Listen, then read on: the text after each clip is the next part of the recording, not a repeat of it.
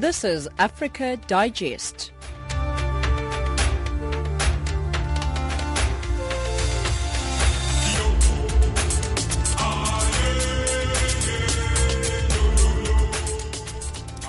A very good evening and welcome to Africa Digest on Channel Africa, the voice of the African Renaissance.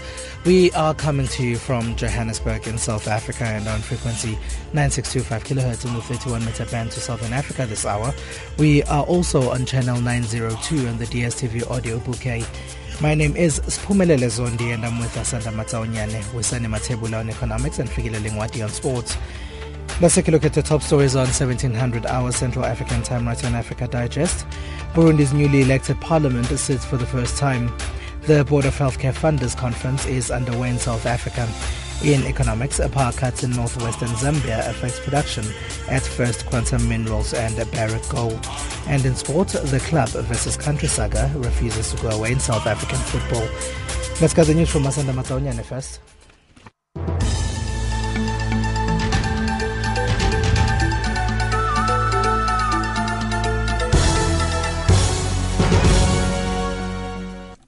Good evening. Police in Bangladesh have arrested 8 suspected militants, including the chief of the outlawed Jamaat-ul-Mujahideen group. This as authorities step up a crackdown on hardline Islamists. Bangladesh, a Muslim-majority nation of 160 million people, targeted the militants after machete-wielding attackers hacked to death 3 online critics of religious extremism, including an American blogger. Vusinkosi reports. Police have also seized explosives and other bomb-making materials during overnight raids on the militants' hideouts in the capital, Monirul Islam. A commissioner of Dhaka police says the arrested members were plotting to kill important personalities of the state and free their leaders from jail. Bangladesh security forces this month arrested 12 suspected militants which claimed responsibility for a string of attacks in Bangladesh and Pakistan. Coming to the continent, Lesotho Prime Minister Pakalita Mosisili has appointed the country's former IEC Commissioner, Dr. Fako Likoti, as political advisor. Likoti made headlines when his IEC contract was not renewed during former Prime Minister Tom Thabane's tenure. A former policeman, Likoti carved his career in political science and security studies. Ntagwa Nangatane reports. Advisory in the office of Lesotho Prime Minister seems to have high mobility. Tom Thabane had more than 2 in the space of 2 years. The incumbent, Pakalita Mosisili, recently announced he didn't need the controversial Gupta family as advisors and would withdraw their diplomatic passports issued by Thabane. Now Dr. Likoti is facing the mammoth task of keeping the 7-party alliance alive, and he moves in on the 1st of August. A Libyan court has sentenced slain longtime leader Muammar Gaddafi's son and 8 other defendants to death. Saif al-Islam Gaddafi and the others were sentenced to death on Tuesday for crimes during the 2011 uprising. Former intelligence chief Abdullah Sanusi and Gaddafi's last prime minister al-Baghdadi al-Mahmoudi are also among those sentenced to death. The trial, which opened in the Libyan capital Tripoli in April last year, has been dogged by criticism from human rights watchdogs and an unresolved dispute with the International Criminal Court in The Hague over jurisdiction in Saif al-Islam's case. In the increasing humanitarian crisis in Africa, the High Court in Pretoria, South Africa, has ordered that orphaned refugee children be processed as dependents on the asylum seeker application of their guardians. There is currently no provision in South Africa's immigration laws to deal with such children. Lawyers for Human Rights, David Koite. They often are separated from their parents during their flight, and so they're taken care of by other people. But once they arrived in South Africa, the Department of Home Affairs was refusing to put them on the same asylum permits, which meant that many times children would go undocumented as they were supposed to go through a children's court process, which is long and onerous. What this judgment now does is says that they can be permitted in the meantime, but that doesn't prevent the Department of Social Development, for example, from conducting an investigation. And finally, in business, Britain has vowed to clamp down on the use of dirty money to buy up expensive properties, promising to expose the owners of anonymous foreign shell companies hiding cash in London's buoyant housing market. Prime Minister David Cameron, speaking in Singapore on a regional trade visit, said the promise was part of anti-corruption efforts to ensure that Britain did not become a haven for corrupt money. Billions of US dollars of property in England and Wales is owned via offshore companies. Cameron has announced that a central registry of land and properties owned by foreign firms will be set up in the coming months. For Channel Africa News, I'm Asanda Matsaunyani. Africa Digest.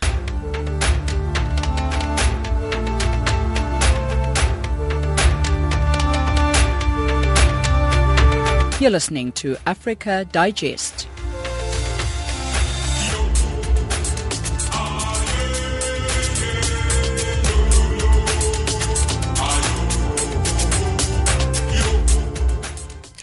Thank you very much, Asanda. It's 17:05 Central African Time. Nigeria's new President Muhammadu Buhari is expected in Cameroon tomorrow to discuss how to tackle the Boko Haram insurgency and piracy in the Gulf of Guinea with his Cameroonian counterpart Paul Biya. The two neighbors have a long history of security challenges. Moki Kinzeka reports on what is expected from the visit, coming at a time when suicide bombings have extended from Nigeria to its neighbors such as Cameroon. Businessman Eric Odos from Nigeria's Imo State has been in Cameroon for 25 years. The 50-year-old advisor to the Union of Nigerians living in Cameroon says what they want is peace. His Excellency President Buhari, the one that we are expecting is to join her with the president of this country, His Excellency Paul Biya, with the foreign president to fight against Boko Haram. When you look around, the economy of the country is so down because of insecurity. It affects everybody, be the national, be the foreigners. There are over 3 million Nigerians living in Cameroon. They have been joined by 80,000 refugees fleeing the Boko Haram insurgency. Ntuda Ebode, a geopolitical scientist, says among those seeking refuge are Boko Haram suspects. He says Biya and Buhari should agree on a hot pursuit. La coalition permet au Nigeria de traiter à l'intérieur du Nigeria. He says Nigeria should negotiate a coalition to pursue suspects right into its neighbors' territories because Boko Haram fighters seek refuge in foreign lands when they are wanted in Nigeria. Au Nigeria, peut-être de négocier quelque chose, au moins de rétablir la paix sur son territoire. Ntuda says Cameroon and Nigeria should also agree to stop international funding of Boko Haram. Depuis longtemps, on sait que Boko Haram reçoit des financements d'un certain nombre. He says Boko Haram has funding from countries, has allies in other countries, and has been seizing war weapons from regular armies. He says since its creation, Boko Haram has had enough time to gather enough financial, human, material and relational capital. Capital relationnel. Cameroon shares 2,100-kilometer border with Nigeria, spanning across mountains and deserts in the north, dense forest in the south, and 21 border points in the ocean. Bloody conflicts made the International Court of Justice order the demarcation of the Cameroon-Nigeria border, and the oil-rich Bakassi Peninsula was handed to Cameroon. Professor Tazuacha Asonganyi says Biya and Buhari are likely to discuss dissenting voices from disgruntled Nigerians who want Bakassi back. There is a group pushing for Nigeria to take back Bakassi or at least reopen the negotiations. But since he was president and since his troops were in Bakassi, a lot of water has gone under the bridge. His presidency is a continuity of the presidencies that have been since he left power as a military head of state. The two presidents are also to discuss piracy in the Gulf of Guinea. The Cameroon-based International Center Against Piracy in the Gulf of Guinea reports that Cameroon and Nigeria loses between 40,000 and 100,000 barrels per day due to theft, and business and investments have been slowed in the Gulf because of regular armed conflict. Reporting for Channel Africa, this is Moki Kinzeka in Yaoundé. Let's go to Burundi now, where the newly elected parliament in the country is in its first ordinary session, due to wind up on Friday, July 31. Although opposition coalition Hope for Burundians had declared not to recognize the outcomes of the recent presidential and parliamentary elections in that country, a part of the coalition attended the opening session on this Monday, including the leader Agathon Rwasa, along with 18 other elect members from the coalition, creating confusion among the public, especially his followers. Bernard Bankokira reports from Bujumbura. When the first parliamentary session was announced, all eyes were on the opposition coalition Hope for Burundians to see whether Agathon Rwasa and his men and women will attend the session or not, as they had rejected the elections organized on June 29th and July 21st. Surprisingly, Agathon Rwasa, the leader of the coalition Hope for Burundians, attended the parliament session with 18 others from Hope coalitions. He says that they have taken the decision to respond to the trust of the people who voted for them. 30 seats have been allotted for the coalition. As an opinion thinks Agathon Rwasa has betrayed his counterparts of the coalition, he says it's an emotional feeling that will soon change with time. I'm not letting down anybody. And perhaps this is a judgment which comes from just emotional feelings. Let them take some few days. They will come to a conclusion that they are not betrayed. Agathon Rwasa recognizes that the recent presidential and parliamentary elections were not held in respect of the recommendations of the international community. As a government of unity has been recommended, Mr. Rwasa doesn't openly recognize to take part in the government, but for him, taking part in the parliament will offer him ground for discussions in the dialogue which, according to him, must continue. You know, this issue of government is not yet there on the agenda. Because when we have to form the government, we have to just consider what is mentioned in the Constitution. And if I look on how this parliament is set, I think there is a need to have a deep dialogue between the parties so that we can be able to form a government. Otherwise, we may have just a mono-party government, which is not acceptable with our constitution. The coalition, along with other opposition parties, announced their withdrawal from the race, alleging the environment was not permissive for a free, fair and credible electoral process. His followers have conflicting views. Some are happy with his decision, while others got confused, alleging they were not aware of that. People of Nyandrake, especially members of FNL, they were surprised yesterday because they didn't know about him to attend the assembly. But afternoon, when he spoke about his decision, they were happy. Some of them, they come to me as they try to show me that they are happy. I think now everything is okay and very well. Our friends, members are happy. I'm not feeling okay because we were not informed about this decision. We just heard about it on the radio that he dated the parliament. The citizens are not well informed about this decision. Myself, and according to the views of the members of the party, they would like him not to attend this session of the parliament without informing the members of the party. He will not inform them, and they do not know what motivated him to join the parliament. We are still waiting for him. Maybe we will finally be informed about what motivated him to take this decision, and they will know what to do. I would like to advise him not to forget about what happened. Himself, he remembers that he didn't vote, and he didn't advise his members to go to vote. But now he is attending these parliament sessions, and we have this opposition which is saying that the elections were not fair. We, as the members of the opposition, we are still waiting for the legislation. The coalition Hope for Burundians was formed a few days before the elections. It's made up of two unrecognized radical wings, the Tutsi-dominated wing of the Rupona party and the Hutu-dominated wing of the FNL, in a bid to vie for seats and confront the ruling party CNDD-FDD. Charles Nitije and his turn men from the Upona party within the coalition did not attend the session, as they say they still not recognize the election results. For Channel Africa, this is Bernard Bankokira reporting from Bujumbura. And your time is 17:14 Central African Time right here on Africa Digest on Channel Africa, the voice of the African Renaissance. And remember that you can also find us online. We're on www.channelafrica.co.za. That's www.channelafrica.co.za. You can also find us on Channel 902 on the DSTV audio bouquet. The number of people out of work in South Africa is expected to have increased in the second quarter because of the fragile economic growth and weakened business confidence. Economists expect unemployment to have increased by 0.2% to 26.6%. Demakaso Lishuru reports for us. South Africa's unemployment rate increased to 26.4% in the first quarter of 2015.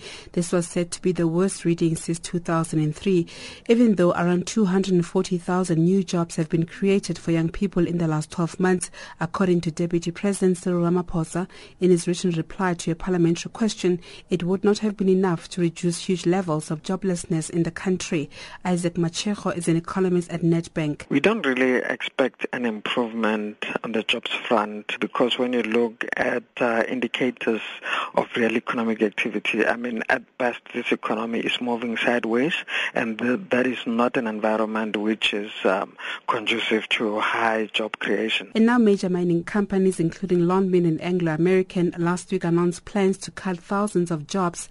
Industrial sectors of the economy that are also mass employers have been faced with challenges, chief among them being the low commodity prices, reduced demand and insufficient power supply. The Department of Public Enterprises said earlier in the year that Eskom's load shedding was costing the economy about 80 billion rand a month. Once we get a slowdown in the mining sector, we are likely to get a hit in other sectors. For instance, when you look at manufacturing, you could look at construction. So the interlinkages in the economy are likely to result in a slowdown. This is not good news for the likes of 27-year-old Sibusiso Dlamini from Zimkhulu in KwaZulu-Natal.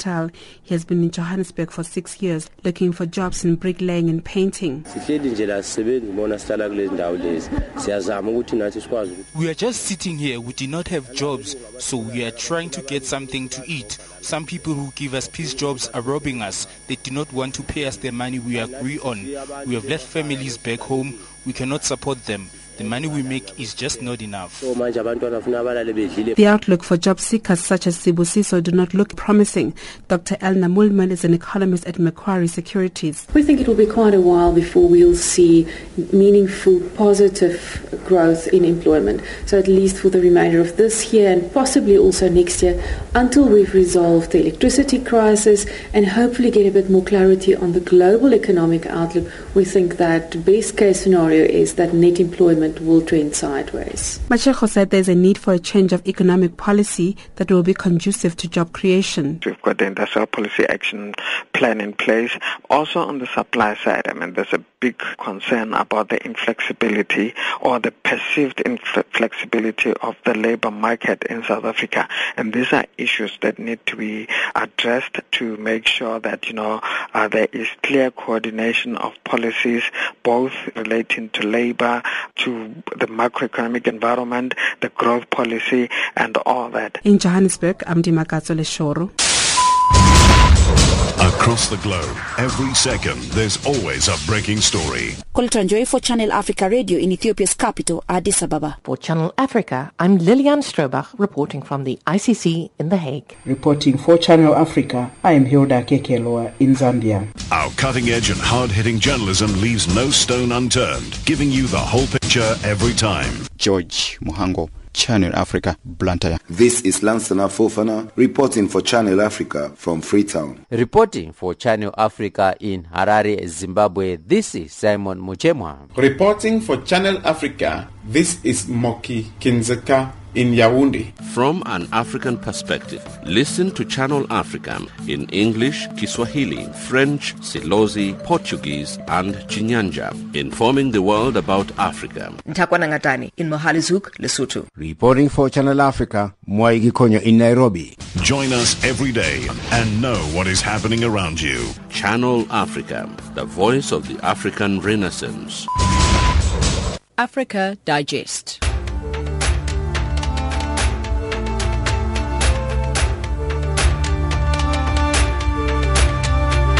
You're listening to Africa Digest. Thank you for staying with Africa Digest with Ms. Phumelele Zondi right here on Channel Africa. I'm with you until 1800 hours Central African time. The United Nations estimates that 2.8 million people still require humanitarian aid in Nepal. This is after an earthquake that struck 3 months ago. The United Nations Children's Fund, that is UNICEF, has warned that although the humanitarian situation has improved, hundreds of thousands of children still continue to face multiple risks. This is despite aid agencies racing to distribute critically needed supplies. Jane Matebula reports. A new report by the International Organization for Migration, IOM, shows that internally displaced people or IDPs are consolidating in fewer larger sites. The third IOM Displacement Tracking Matrix, the DTM, released this week, shows that the number of sites hosting over 50 households has dropped from 77 to 66. Many people seem to be now opting to return to the places where their homes once stood, typically within a 30-minute walk of the site. However, 3 months on, important service and security gaps remain. The 7.8 magnitude April 25 earthquake and a powerful aftershock on May 12 claimed the lives of over 8,800 people and destroyed more than 800,000 homes.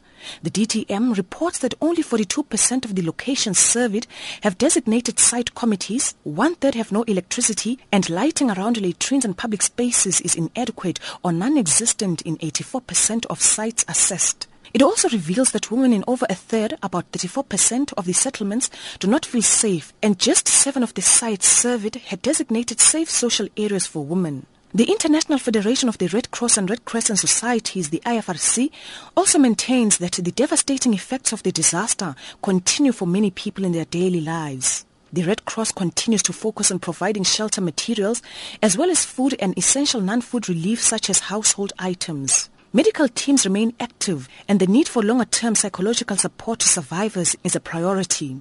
Distributions of cash grants have been integrated into the Red Cross response, and millions of clean water have been provided to survivors. Reporting for Channel Africa, I am Jane Matebula in Johannesburg. In the time 1721.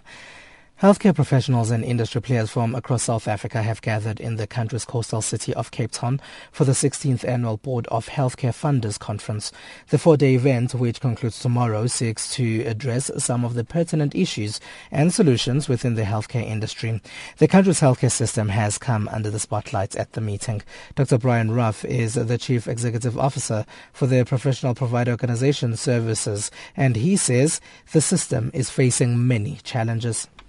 So the South African private healthcare system, unfortunately, doesn't have a structural plan. It's really, nor is there a government policy with a series of policy aims for the South African private sector. It's driven by chance in a way, and it's left entirely to unregulated market forces. And that's a big problem because healthcare is not a normal market, and in order for the market to work, you need a fairly sophisticated regulatory framework, and you need to understand what the right kind of competition is in the marketplace. So what we've got in South Africa is a situation where instead of having complete healthcare systems, if you like, competing with each other and cooperating within themselves for the people that they serve, instead we've got individual doctors who should be working in teams, all really working on their own. And the result of that over a couple of decades has really been that we don't have adequate community-level services at all. And so everything that needs to be done that is, really not anything above the most simple kind of problem gets referred into hospital to be solved. Do you think that South Africa's private healthcare system is in crisis? Yes, I think it's in crisis in a number of different ways. I think it's in crisis of affordability, so it should be producing far better value.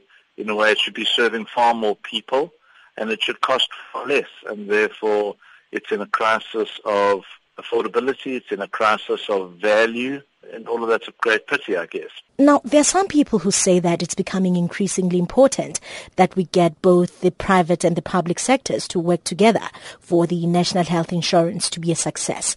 How realistic a goal is this? I presented in my presentation a roadmap that gets us from where we are now to a far more unified healthcare system. And that roadmap essentially said that recognizing that South Africa is a country of, remarkably different income levels with huge income inequality, it's not really realistic overnight to go from where we are now, which is essentially a private system serving maybe 16-17% of the population, and a public system, certainly for hospitalization, serving everybody else. The realistic road forward says actually there's a gap market. People are emerging out of poverty into the lower reaches of the middle class. When they get there, their choice is struggle to afford the very expensive insurance premiums in the private sector or go back into the public sector. So what we haven't evolved is a supply side, if you like, a healthcare system that matches the affordability of this emerging new middle class. In a way, that's the right, as has happened in many other markets, not just in healthcare, but in housing and education, in food production, etc. What we need is to understand what it takes to create this much more cost-effective but privately delivered services for this, what you can call the gap market. And I think if that starts happening as it happened in other countries, over time, that gap market or that set of services has the potential, because it's cost-effective and because it's good quality, less and less rich people will buy, very expensive healthcare because they'll see that this is good value, and that the state, let's say the NHI fund, would have an alternative, which is to buy services from this new model of healthcare delivery. But don't you think, Doctor, that the national insurance will deter some South Africans from seeking private health and medical care? The problem with the national health insurance as it's conceived at the moment is that even if you had a single fund, from where would it buy services right now? It would be stuck in the same problem that everybody else is, which is there's a very expensive private healthcare sector, very fragmented, produces with all kinds of problems in the value that it produces, or there's the public sector, very disorganized, very patchy quality, very poor access. So that's its choice. So even if you had an NHI fund, you don't really have a cost-effective, reasonable quality system from which that NHI could buy. So no, NHI doesn't solve anything if you don't go and fix the way that you supply healthcare services to the country. What needs to be done, in your view, for the transformation to become more efficient, ensuring universal access to good quality care? Okay, so it clearly follows from what I'm saying that we need to understand what it takes to make this middle market or this gap market work. And I think the way to think about that is both on the demand side. In other words, how do you help people who can afford some kind of contribution to their healthcare costs to buy private health insurance? And that probably means subsidies, not subsidies that are big enough that they would constitute the whole premium, but as a contribution.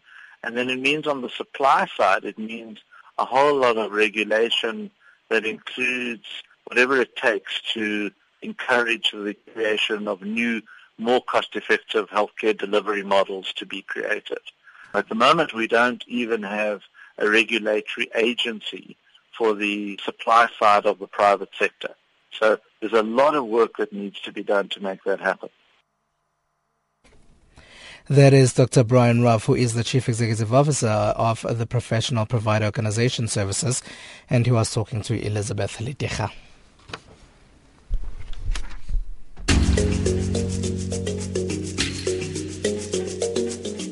This is Channel Africa, South Africa's only official international public radio station on shortwave, internet and satellite. From an African perspective, listen to Channel Africa in English, Kiswahili, French, Silozi, Portuguese and Chinyanja, informing the world about Africa. Channel Africa, the voice of the African Renaissance. Africa Digest.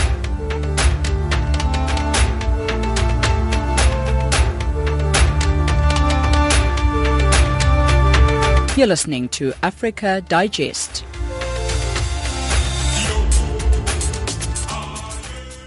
And it's time for news headlines. Here's Asanda Matsaunyan.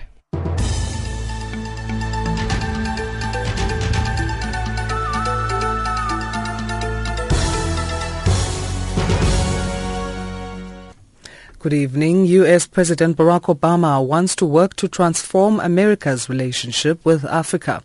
Lesotho Prime Minister Pakalita Musisidi appoints the country's former IEC Commissioner, Dr. Fago Likoti, as political advisor. And police in Bangladesh arrest 8 suspected militants, including the chief of the outlawed Jamaat-ul-Mujahideen group. For Channel Africa News, I'm Asada Matsaonyani. Africa Digest.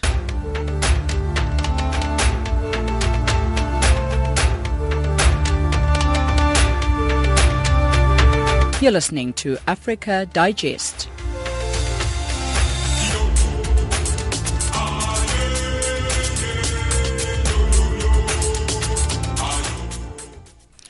And we're at 17:30 Central African Time right here on Africa Digest on Channel Africa, the voice of the African Renaissance, with Ms. Pumela Zondi with you for the next half an hour now until 1800 hours Central African Time. Remember that you can also find us on Twitter. We are on Channel Africa 1.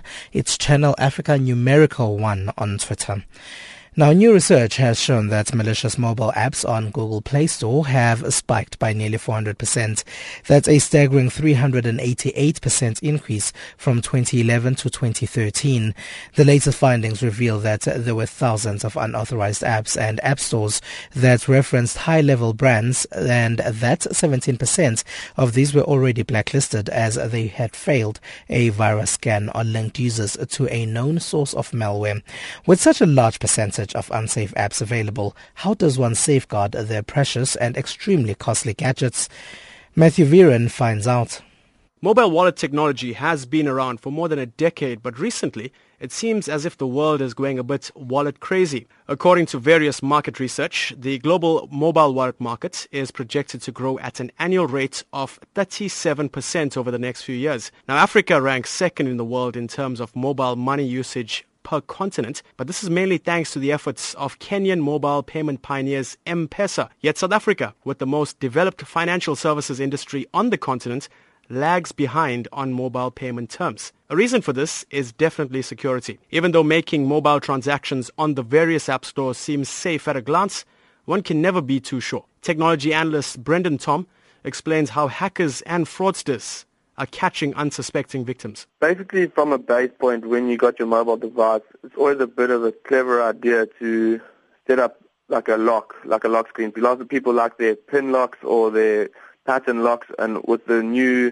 Samsung and iPhones, you can actually do a fingerprint lock as well. So that's, from a base level, is a good idea. Now, while mobile wallets do seem sketchy, the service can help users to be financially connected.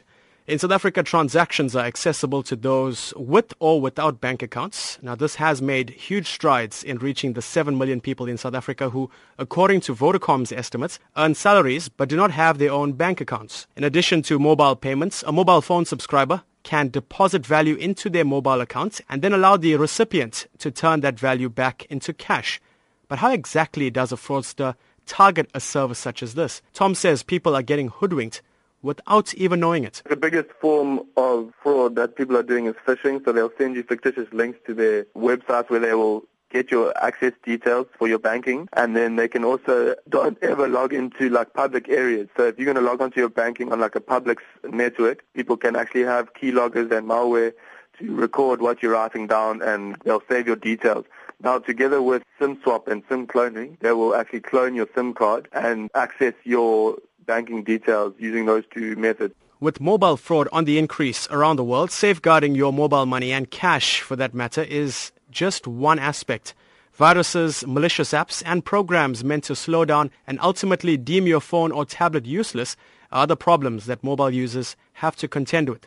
Online payment service provider PayU is the country's leader in e-commerce payment and prides itself in bringing its clients services that are safe and secure. The company's chief operations officer, Johan Dekker, says that while it is difficult to spot fraudulent sites and apps, most mobile app stores have a top developer tab indicating that a specific developer is indeed trusted. The app stores are is looking at the developer base and giving them accreditation based on their own investigations as well as their user feedback. And I think that's an important guideline to follow, number one. I think also what you need to do is visit the developer site, search on Facebook and other social communities, Twitter, get some feedback or what's the general feedback on the developer, look at how long they've been in the market, and basically try and work with trusted developers as far as you can. Now, another way in which fraudsters are gaining information is through email providers such as Gmail or Outlook, where many users unknowingly save credentials and logins whereby another user can gain access to it even when that specific device has been shut down. Decker says that people need to be more aware of what their mobile devices are capable of, adding that it is important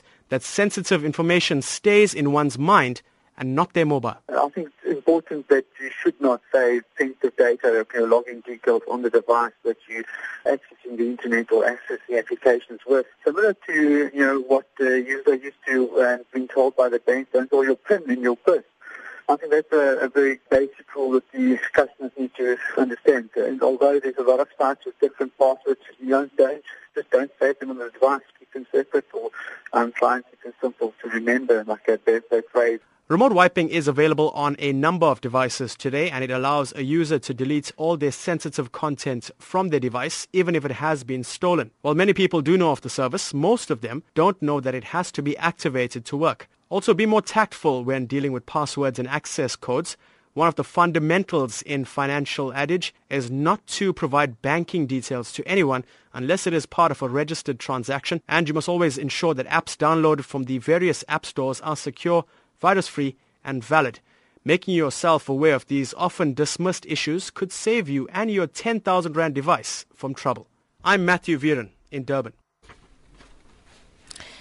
The Worldwide Fund for Nature South Africa will be hosting its annual Living Planets conference to be held on Thursday this week in Johannesburg at the Sun International Meslo Hotel in Sandton. Augustine Markle, Executive Manager of Operations at the Worldwide Fund for Nature South Africa, says the meeting will be exploring actions required to address the current energy crisis and prevent a similar collapse in the provision of food and water under the theme, How to Avert a Food, Energy and Crisis in South Africa.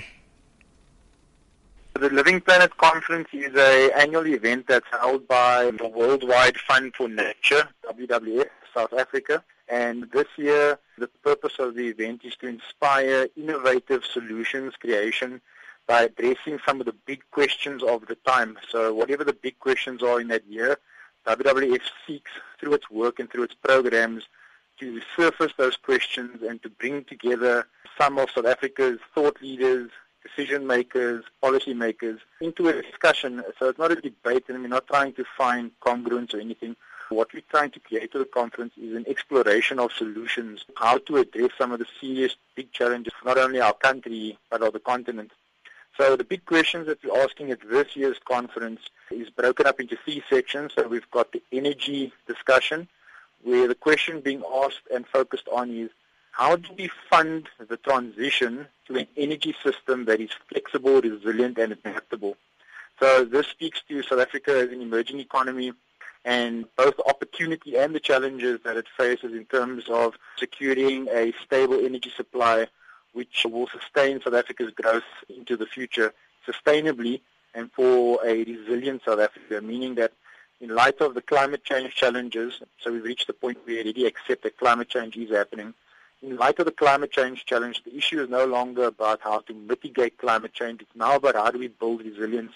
And our dependency on carbon-based energy sources is not a good solution anymore. And we really need to find innovative new ways of finding renewable energy sources. But with that said, it's great that we have all these wonderful ideas about energy solutions.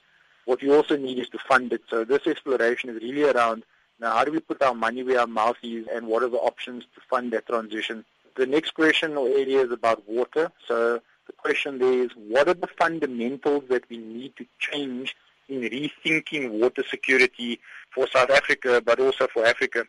So this is quite an important question because water production in any socio-ecological system or in any country, water has got a very, very specific geographical footprint. So if water is being produced out of certain mountain catchments, certain mountainous areas, certain parts of the country, it's quite critical that we secure those water production areas because That's essentially where the water comes from. It's not engineered, it's not made, it's produced naturally, and we have to protect those water systems and water catchment systems so that we can sustain the water security of our country.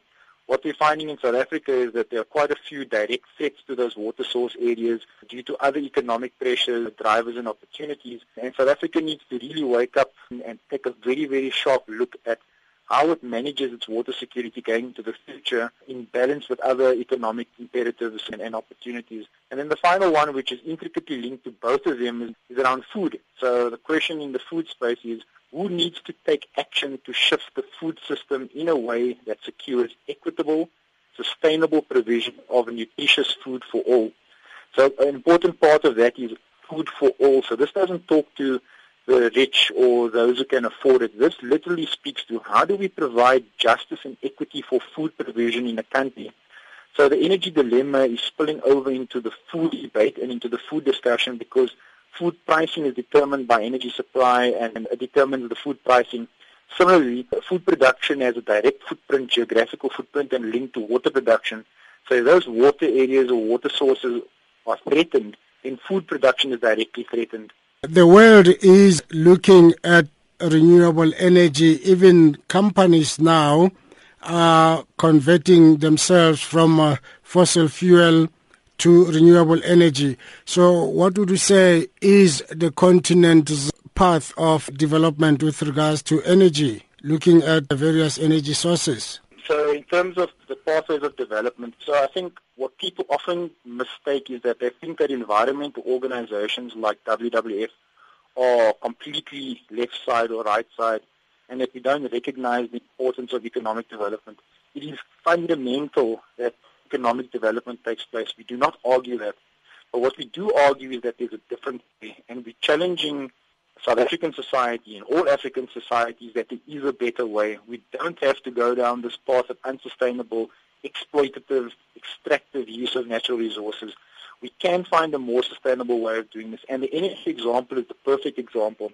So in the energy space, a transition must happen. We're not saying this is going to happen overnight. We're not saying that shut down all the coal power stations and nuclear stations and let's just stop this right now and start up all the renewable systems. I mean, that's just impractical, improbable, and doesn't help anybody at all.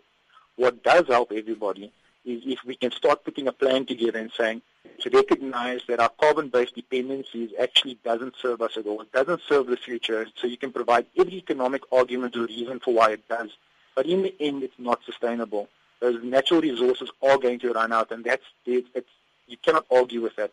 Where the opportunity lies is the early investment. When that critical point is reached where the natural resources are threatened or the energy dependency and security becomes threatened because of its dependency on carbon-based energy supply, that the renewable energy sources would have reached the critical mass of power supply to immediately kick in to sustain economic growth, to mitigate risk, and then the economy as a sustainable energy source going forward. So that in a nutshell points to two basic things. It points to the critical need for innovative renewable energy source production. So we need a lot more innovation. We need entrepreneurs. We need academia applying their mind, thinking to how do we create this new energy sources that are renewable and can sustain and feasible and viable that can sustain the economy. I mean, what are the big policy changes that must make? So that policy change isn't a political debate, but it's actually a positively constructed and will enable a great future for energy on the African continent. And now talking about food, who's responsible or who is to take a decision on the provision of food?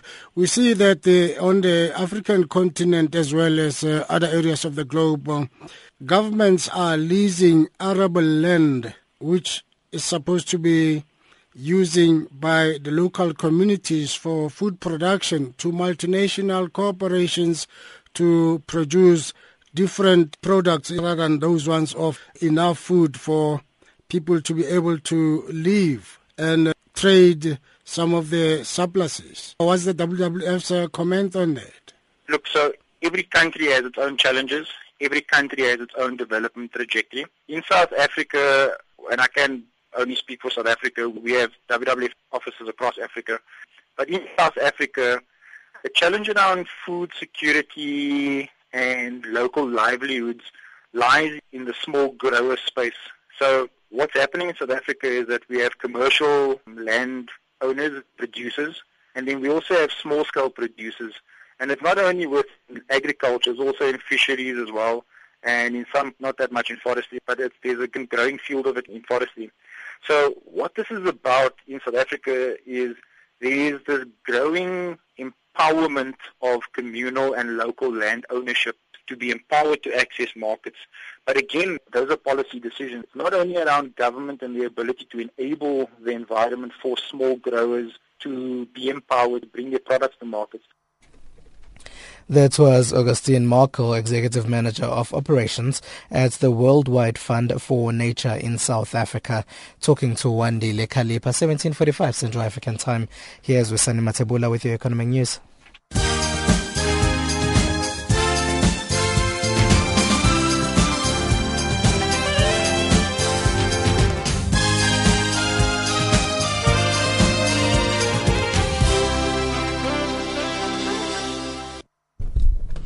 Thanks, Pumelele. South African banking industry has warned government that draft legislation that will enable the state to expropriate property without having to pay compensation at market prices will undermine the rights of owners and deter investment.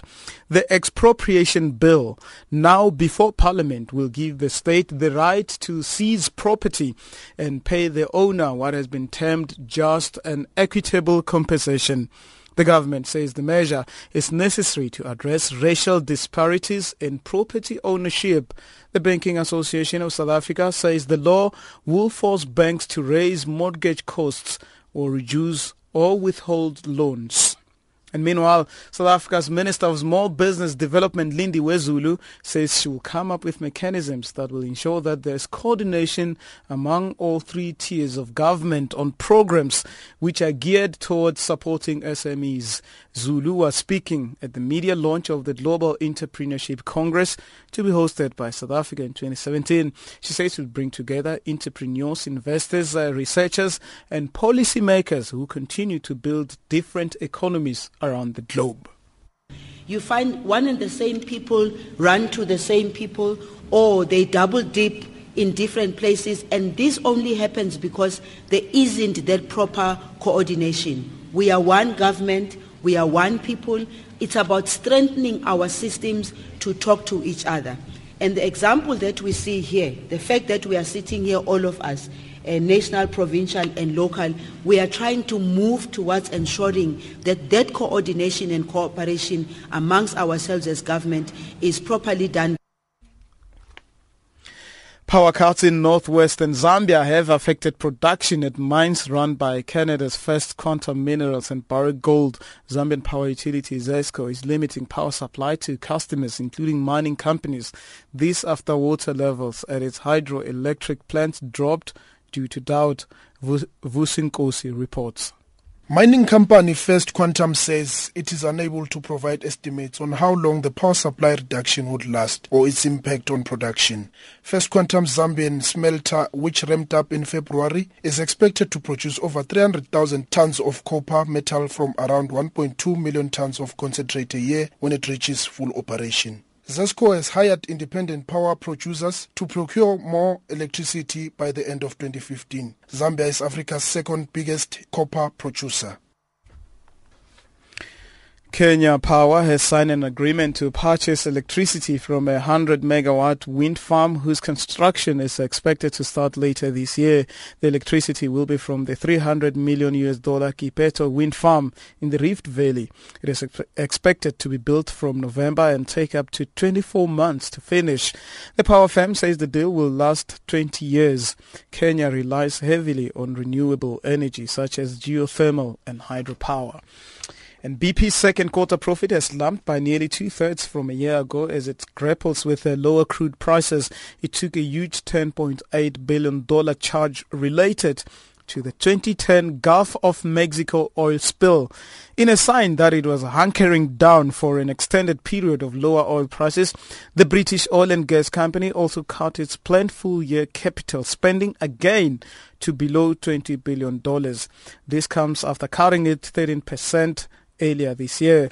BP has reached an $18.7 billion settlement with the U.S. government to resolve most claims from the oil spill. And that's your economics news.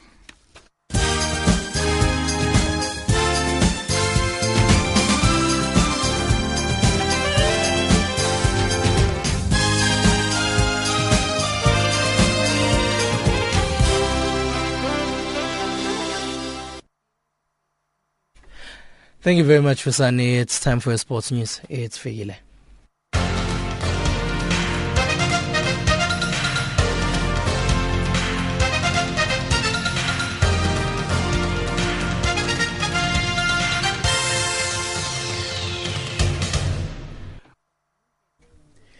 In our sports update this hour, we're starting off with football news. The club versus country problem is refusing to go away in South African football, and this time it's threatening the national under-23 team's chances of qualifying for the CAF Under-23 Championship, which will also act as qualifiers for the Rio Olympics in Brazil next year. And Owen Da Gama, the under-23 coach, had selected 22 players, but clubs like Ajax Cape Town, Bidvest and SuperSport United refused to release players, and Danish-based midfielder Lebogang Phiri is also not coming after his club Brøndby, which refused to release him. There was a promise that the number of players in the camp could rise to 18, but the Gama does not believe anything yet. Well, the manager would know better on that one, but I'll only believe it when I see it. You know, when I see the players, then I know. When I shake their hands, I mean, we sit in that foyer the whole night waiting for players.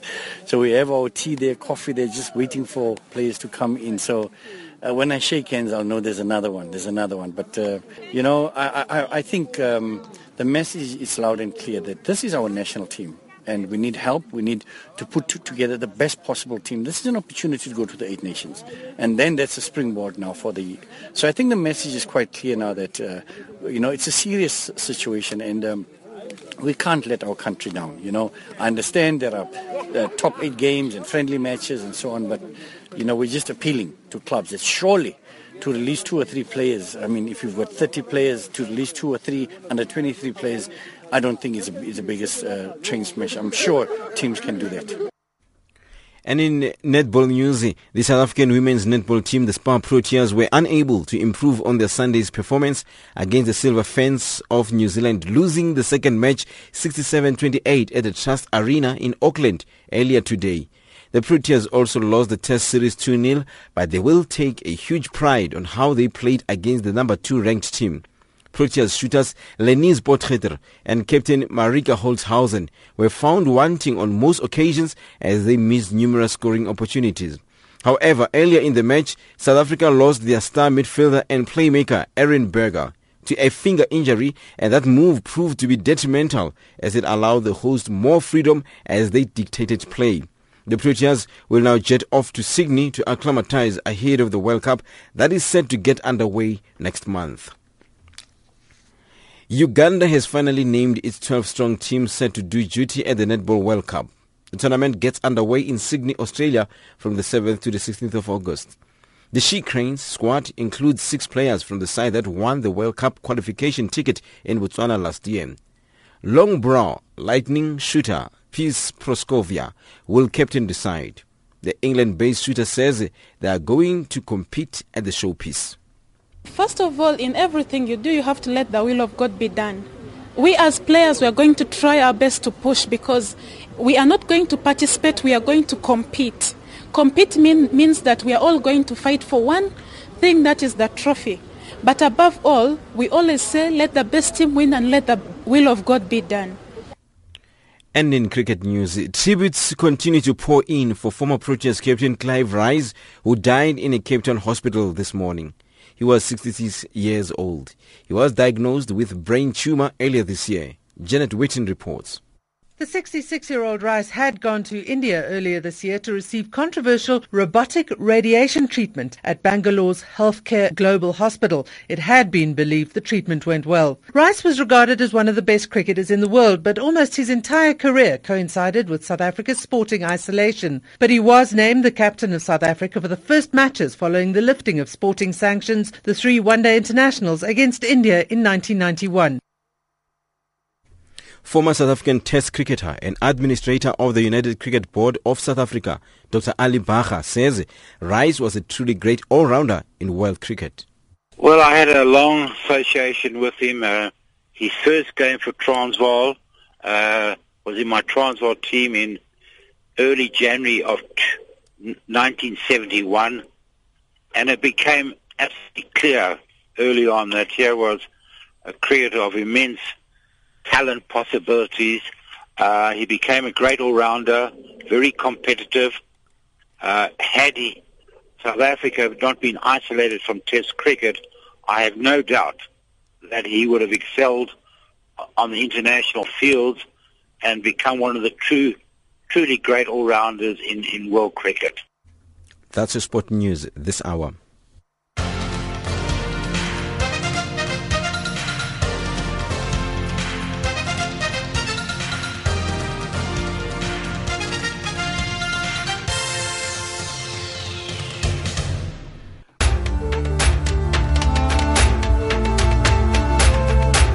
This is Africa Digest.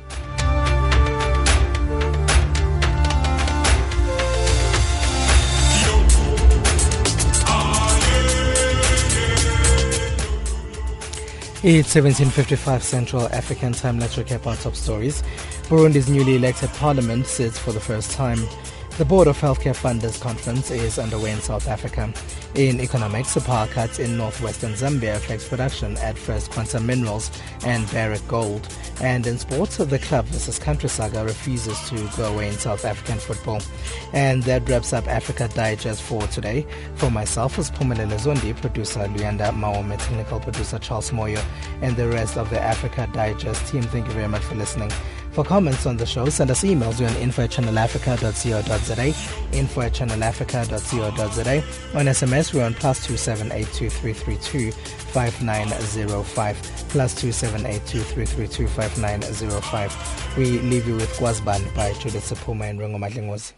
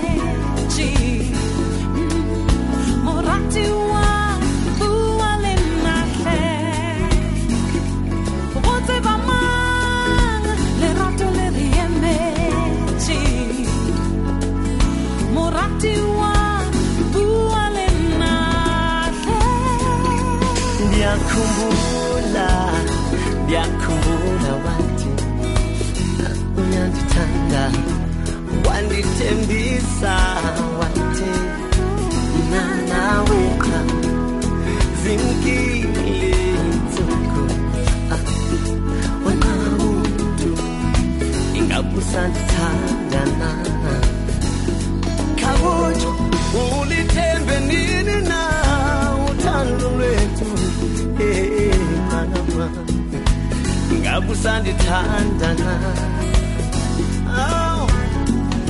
dikwenzele ntoni na